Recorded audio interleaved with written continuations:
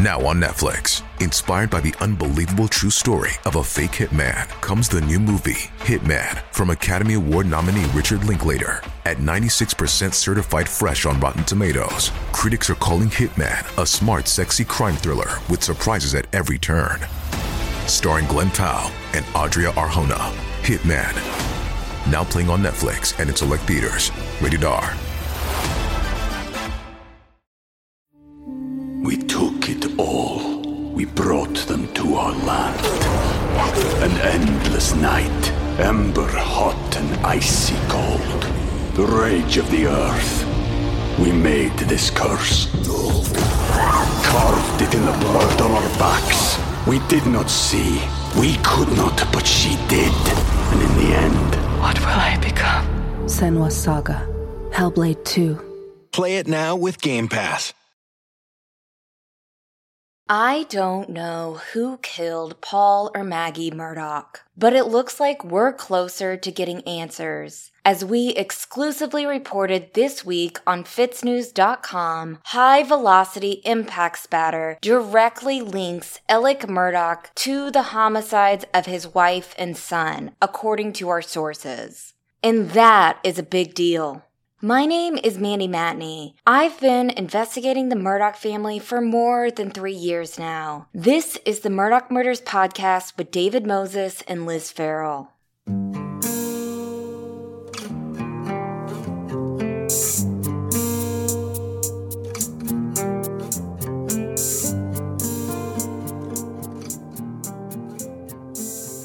So back in early January, in our first episode of 2022, we broke a big story in the double homicide investigation of Maggie and Paul Murdaugh.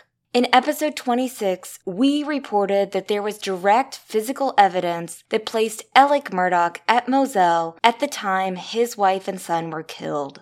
Back in January, we couldn't tell you what that evidence was. But since then, multiple sources have told FitzNews that high-velocity impact spatter was present on the shirt Alec Murdaugh was wearing the night of the double homicides. And this evidence has been independently analyzed and confirmed by multiple forensic experts, including at least one out-of-state laboratory. This evidence not only directly places Alec Murdaugh at the scene of the double homicide at the time of the killings, it puts him in proximity to one or both of his family members as they were shot.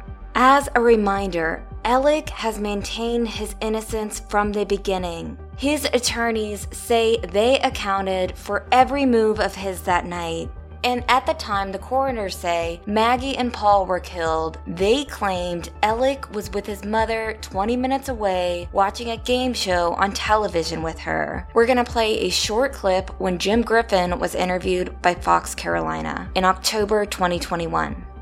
I can assure you that we have Alec's whereabouts and accounted for completely during that period of time. That night, he's sitting on the bedside of his mother at her house when the coroner says these murders happen. She has dementia. There's a house sitter, caregiver, round-the-clock care, with him, and they're watching a game show television. They're watching a game show on television. What Jim Griffin is saying here directly conflicts with what sources are saying the evidence in the case points to. It's important to note that according to our sources, this body fluid spatter is not the only piece of evidence placing Alec at Moselle when he claims he was nowhere near there. But its analysis could, in part, explain why the investigation has continued for more than 10 months without arrest. Sources have not disclosed details about whether the spatter was from blood, fluid, or other biological matter. They have referred to the evidence as significant. This evidence is separate from what we've already reported about the guns in this case. Multiple sources told FitzNews at least one of the weapons used in the double homicide belonged to the Murdaugh family. Now, it's been several months since we last talked in detail about the double homicide investigation. So in this episode, we'll tell you everything we know about the June 7th double homicide, including a lot of new information about the Murdaugh family. We will speak with an expert about what high-impact spatter is and what it means. And most importantly, we will put all of this into context. So, we have talked at length about what happened at Moselle on June 7, 2021, but we haven't told you much about what was going on with the Murdaugh family around that time. This week, FITSNews founding editor Will Folks reported one of many bombshells in the Murdaugh saga, that the state grand jury was investigating the Murdaugh family's financial situation before the double homicide. This news outlet has learned exclusively that Murdaugh's finances were the focus of a statewide grand jury. In fact, a judge in Columbia, South Carolina, Judge Robert Hood, was made aware, at the very least, perhaps signed off on, but we know he was made aware, in April of 2021, of a subpoena by the grand jury to get Alec Murdaugh's bank records. And obviously, given the relationship between Murdaugh and these various banks in the Low Country, it's a fair assessment that if the banks were aware of this subpoena, they probably told Murdaugh pretty quickly, given that the banks have been, by all appearances anyway, an integral part of the various financial scams that Murdaugh ran against his former law firm clients. In fact, a subpoena was issued for investigators to comb through the Murdaugh's finances in April of 2021. That's less than 6 weeks before the murders. Keep in mind, Alec Murdaugh was still stealing money at this point, allegedly. According to the indictments, between March and July of 2021, Alec is accused of manipulating a Bamberg County attorney named Chris Wilson, who is also one of Alec's close longtime friends, into writing him 3 checks totaling $792,000 for his share of the legal fees in a case these two were working on together, instead of writing that check to PMPED per protocol, according to the indictment. Murdaugh told Wilson that he was going to structure his fees himself because of his potential civil liability in the Mallory Beach boat crash, according to the indictment. He was apparently admitting that he was trying to hide money from the Beach family. He allegedly lied to Wilson and told him that PMPED was aware of this. Murdaugh didn't structure the fees. He just took the money for himself. Allegedly. In fact, on April 20th, 2021, Alec allegedly stole one of those checks. The state grand jury subpoena would definitely throw a large wrench in Alec Murdaugh's whole stealing millions from clients scam. Why was the state grand jury investigating Alec Murdaugh's finances? Remember, in the spring of 2021, Paul Murdaugh was out on bond for the fatal boat crash that killed 19-year-old Mallory Beach. While that case wasn't close to trial, even though it had been more than 2 years since the crash, the grand jury was investigating something else.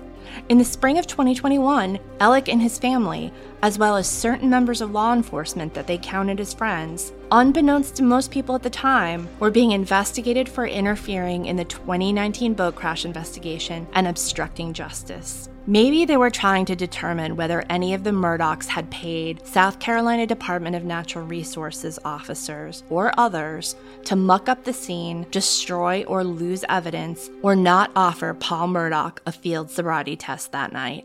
Those are just a few guesses.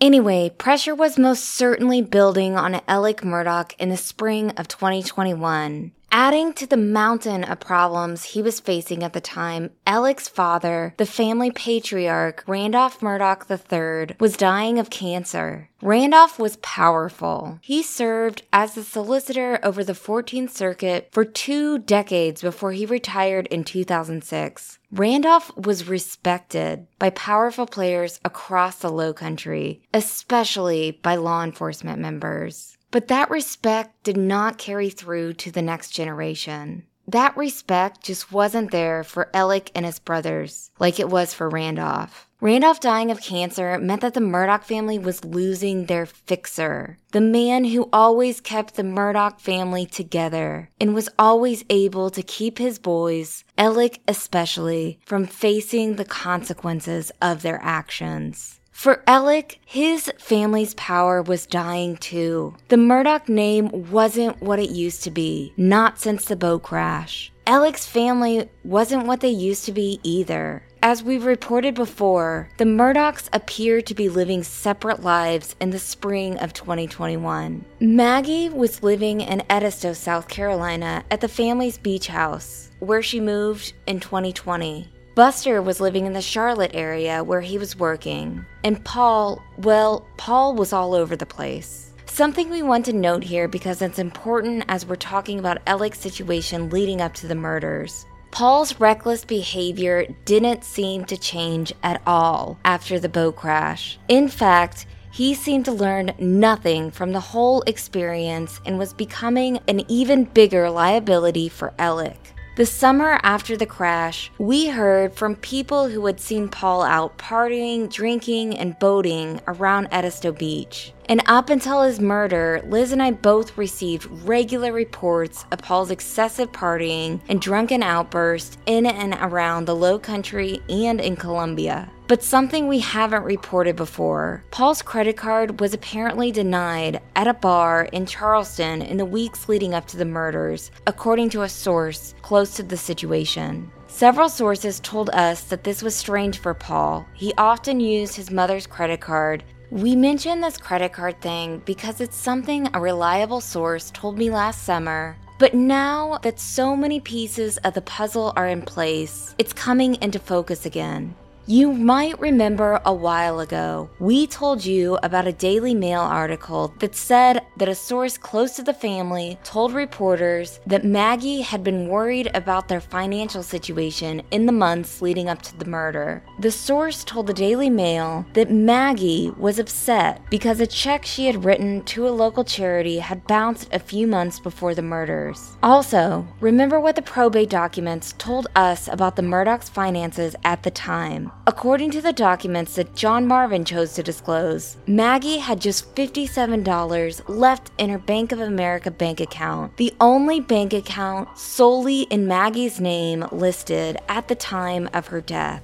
Maggie apparently owed a lot of money. Over $2.1 million was owed in the mortgages on both of their properties. It looks to us like the Murdaughs weren't paying their Palmetto State Bank mortgages at all. And on top of all that, Maggie had over $10,000 in unpaid bills. It's safe to say that Alec Murdaugh's financial situation was stressful at the time around the murders. And again, there's the boat crash lawsuit. For more than 2 years, the Murdaughs refused to settle the lawsuit that was filed by Mallory Beach's mother for Mallory's wrongful death. At that point last spring, 2 insurance companies had already refused to cover the crash. Only one of Alec Murdaugh's insurance policies, Progressive Insurance, agreed to cover the Murdaughs in the lawsuit. But the policy was only worth $500,000, and the claims from the lawsuit would likely be millions given the number of victims and the amount of damage. Alec Murdaugh was apparently going around town claiming to be poor, so Mark Tinsley, the Beach family attorney, decided to call his bluff and began formally demanding proof of Alec's financial situation. In the fall of 2020, Murdaugh's attorneys made it clear to the court and to Tinsley that Alec had no intention of answering any of the questions he was being asked, calling the questions irrelevant and immaterial. He wasn't going to share information about his checking and savings accounts, his retirement accounts, the properties he owned or had an interest in, his stock holdings, his life insurance policies, or his investments. And he certainly wasn't going to provide the name of the person who prepared their taxes for the last 3 years.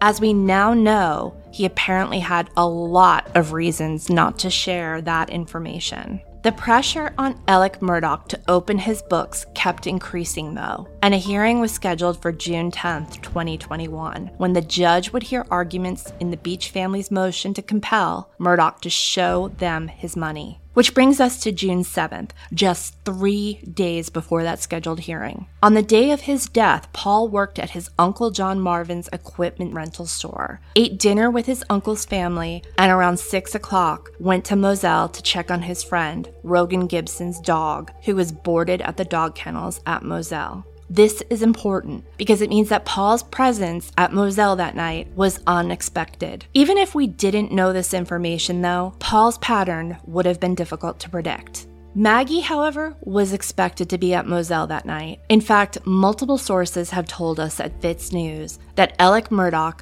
lured Maggie to Moselle that night. According to our sources, Maggie told others that she was hesitant to go to Moselle that night, but ultimately she decided it was the right thing to do. It's not clear whether any of this information was found on Maggie's iPhone, which appears to have been tossed in the woods near Moselle. It was found the next morning by Alec's co-workers at the 14th Circuit Solicitor's Office, with some help from Alec's younger brother. We don't know exactly what happened after Maggie and Paul arrived at Moselle, but we're told there is another piece of evidence that places Alec at the dog kennels on the property before they died, which is contradictory to what he told law enforcement from the get-go. In his 911 call that night, which he made at 10:07 p.m., there are a couple things that stick out to us now, knowing what we know. First, as you probably know, 911 calls start recording typically soon after you dial the number. Here's what it sounded like when Alec called. After the dial-in, you can hear dogs barking in the distance, then a ring, then silence, then you hear Alec Murdaugh sobbing.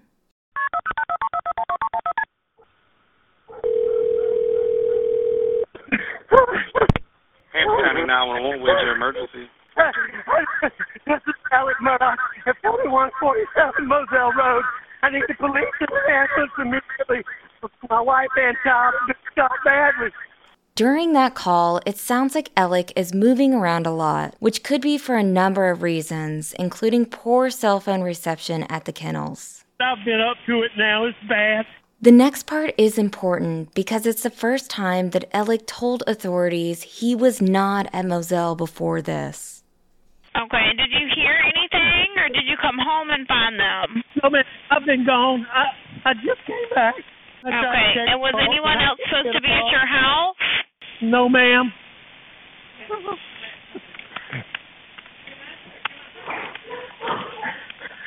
Please hurry. When the dispatcher asked whether he saw anyone in the vicinity of the home when he arrived, Alec Murdaugh said no. He was then asked whether he noticed anything out of place. And does anything look out of place? Ma'am, not particularly, really, no, ma'am. At one point in the call, the dispatcher asked Alec not to touch the bodies of his family members. Okay. I don't want you to touch them at all, okay? I don't know if you've already touched them, but I don't want you to touch them just in case they can get any kind of evidence, okay? But Alec was quick to tell the dispatcher that he had already touched the bodies. I'd already touched them trying to get to see if they were breathing.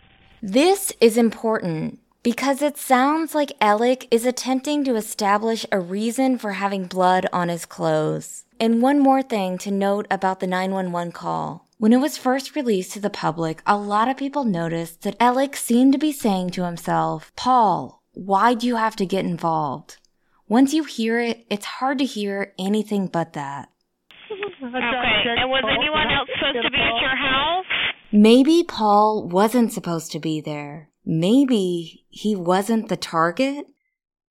We'll be right back. We took it all. We brought them to our land. An endless night, ember hot and icy cold. The rage of the earth. We made this curse. Carved it in the blood on our backs. We did not see. We could not, but she did. And in the end, what will I become? Senwa Saga. Hellblade 2. Play it now with Game Pass. According to police reports, deputies from the Colleton County Sheriff's Office arrived on scene at 10:25 p.m. and immediately began investigating the case as a double murder. SLED was contacted 21 minutes after Alec Murdaugh called 911. The Colleton County Sheriff's Office asked SLED to take over the case due to the complexity of the investigation and the agency's multiple ties to the powerful Murdaugh family. According to our sources, at least one of the weapons used in the double homicide belonged to the Murdaugh family. But our sources have never said why they believe this to be the case, or whether the other weapon also belonged to the Murdaugh family. They also have never said whether either weapon was recovered. Ultimately, the weapons will play a key role in the investigation, especially now that it appears that high-velocity impact spatter places Alec so physically close to the actual shootings. If the weapons weren't recovered, though, the obvious question is going to be, where did they go and when? Maybe even more importantly is, how did they get to wherever they went? For instance, if the weapons weren't recovered, did anyone help dispose of the weapons, and was that person compensated for their assistance? More than 2 weeks after the murders, a public relations firm hired by the Murdaugh family released a statement announcing a $100,000 reward to anyone providing tips that led to arrests by law enforcement. However, tips were required to have been submitted before September 30th, 2021 to qualify for that reward. When that deadline expired, a spokesperson who represented the Murdaugh family released the following statement to multiple news stations. We are disappointed that no one has stepped forward with any leads to solve the murder and claim the $100,000 reward. At this time, the family is evaluating what additional steps can be taken to solve the murders of Maggie and Paul.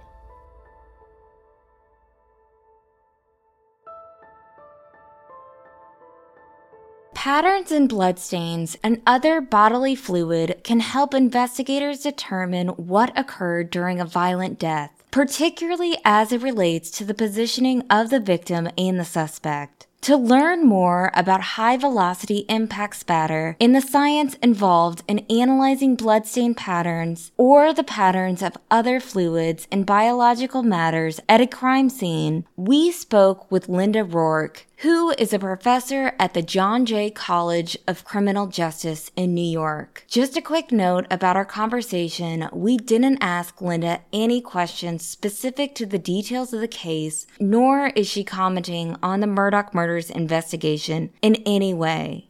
High velocity impact, typically that's associated when there is the use of a high velocity weapon.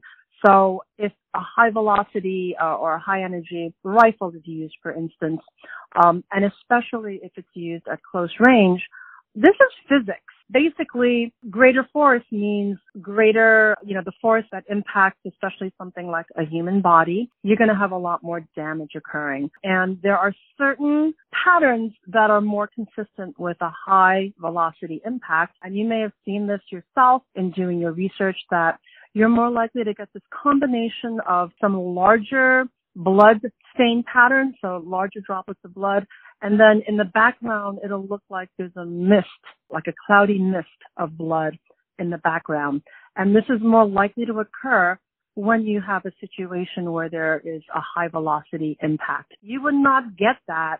Can't think of a situation where, let's say, someone got stabbed and, no one has the quote unquote power or the energy to create the kind of damage that you would see that would result in this combined pattern of larger blood droplets along with the mist of blood that comes about because of a high energy impact.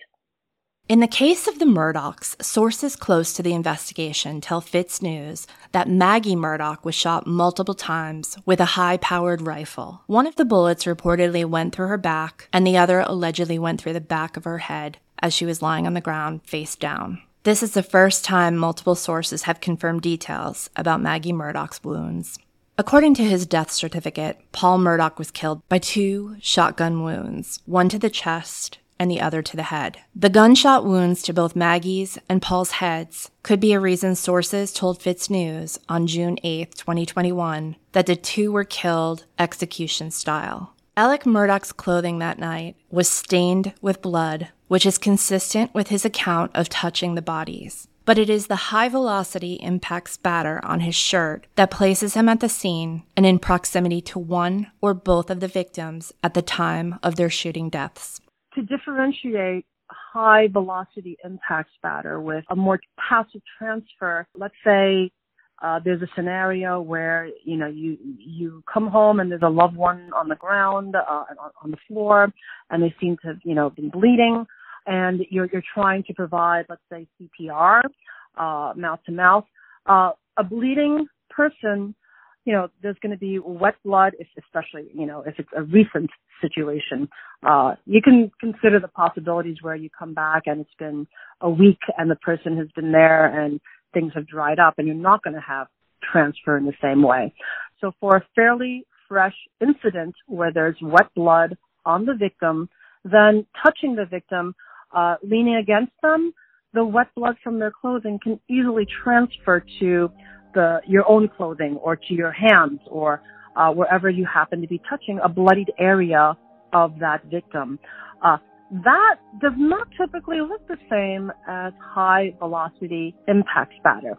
Now, if you were to ask me about possible scenarios, it would be really kind of stretching it if that victim on the ground happened to have some kind of high-velocity impact spatter on them because someone else got shot, for instance, and then you went to kneel against them and the similar pattern got transferred onto your clothing. That is just like quite a convoluted scenario for that to happen. More likely, and especially if the victim has been shot or stabbed or bludgeoned and they're quite bloody, the blood that is coming out of their wounds would likely obscure any previous pattern that was on their clothing. So you're going to be getting transfer patterns that are an indication of where the person who found the victim touched the victim. What exactly the high-velocity impact spatter might mean to the investigation will remain unclear until charges are filed against the person or persons determined to be responsible for killing Maggie and Paul Murdaugh. Stay tuned.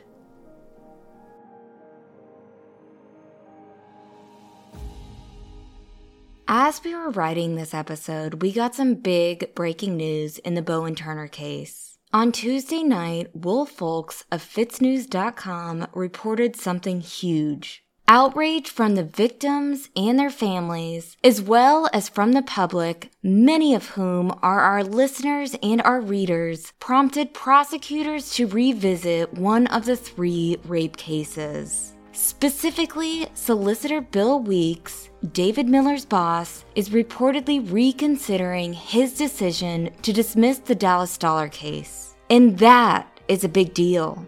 And this takes me to my final points of this podcast on the Bowen Turner case, Richland County's decision to withhold public records, and our social media presence. Corruption, incompetence, and dereliction of duty does not survive under scrutiny. Public dollars are used to employ and pay for a number of public services, but the quality of those services suffer when left to operate in a vacuum. It's up to the public to either expose malfeasance on their own, or the public can choose to support media agencies that can do that for them. That is our plight as journalists, to uncover the rot so that citizens can take action. We believe that our show and FitzNews' reporting help pressure Solicitor Bill Weeks to desperately try to correct his assistant solicitor's mistakes by canceling the effort to drop Bowen's rape charges. But that is not enough, in our opinion. It should have been handled properly in the first place.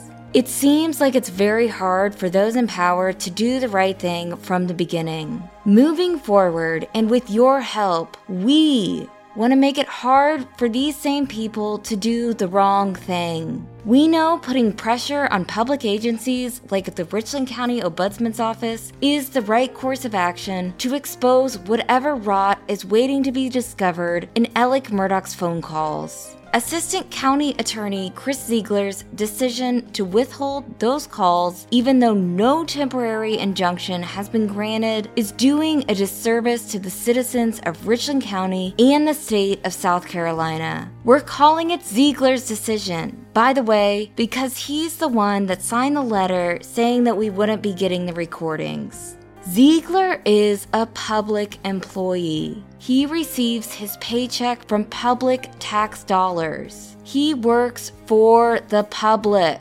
And we believe that is 100% in the public's best interest for the recordings of Alec Murdaugh's jailhouse phone calls to be released. There are many unnamed victims in this saga, and now is not the time to be providing cover for anyone causing harm. Bill Weeks, David Miller, Brad Hutto, Dick Harpootlian, the Attorney General, SLED, Chris Ziegler, and up until his arrest, Alec Murdaugh are or were public officials who took a salary and power of some kind from the public and the people of South Carolina. That privilege to work for the public, to serve the public, as politicians like to say when they're seeking votes, opens them up to public scrutiny, whether it's from a podcast, Fitz News, the people of the state, or even each other. That is how a representative republic works. This is what the Freedom of Information Act seeks to protect. I shouldn't have to say this, but there are a few people out there who do not get the distinction, or maybe they didn't learn this in school, that I am not a public employee, nor am I an elected official. And this podcast is not paid for by any public funds. When public money is in play, that means accountability is not expected, it's mandated. There are checks and balances, and the media is one of those checks. Chris Ziegler and all of the other public employees accepted their position knowing that they have a much different standard to live up to than those of us in the private sector. On a similar note, our social media channels are not meant to be an open forum for people on the wrong side of history to troll. We want our pages to be a place of positivity and truth. Start your own channel if you want to troll people, or post your negativity elsewhere. We are working hard to build a following of people who, like us, are sick and tired of government agencies and bad actors working against the interests of transparency, truth, and justice. Again, corruption, incompetence, and dereliction of duty cannot survive in the sunlight. We will continue to call out people and agencies who are on the wrong side of history, and we hope that our listeners and followers will continue to heed our calls for action until those in the public sector who try to dodge accountability from their boss, the citizens, are run out of office, the town, the county, or the state that they have failed to serve. An informed public means a safer, healthier, and better community. Thank you for listening, and stay tuned to FitzNews.com and the Murdaugh Murders podcast for the latest updates in this case.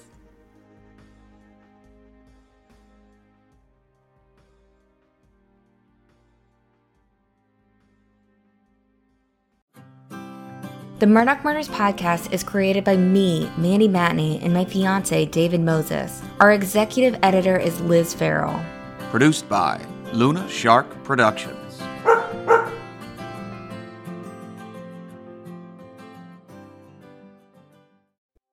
My name is Mandy Matney, creator of the #1 global hit Murdaugh Murders podcast, the show that started it all. Now known as True Sunlight, my partner in true crime, journalist Liz Farrell, and I are taking on new cases while still pursuing justice for those we met along the way. Luna Shark Media's True Sunlight podcast is the antithesis of true crime. True Sunlight values accuracy over access journalism. True Sunlight shines with empathy, not exploitation. True Sunlight is the intersection of true crime, journalism, and systemic corruption. True Sunlight's mission is to expose the truth wherever it leads, give voice to victims, and get the story straight. True Sunlight continues to shed light on Stephen Smith's case and the Murdaugh's co-conspirators, but we also take deep dives into other cases around the country, from Grant and Gracie Solomon to Sarah Lynn Colucci, Micah Miller, and beyond. True Sunlight empowers listeners to understand their legal and judicial systems with our unique brand of pesky journalism. Listen to True Sunlight wherever you you get your podcast or visit truesunlight.com to learn more.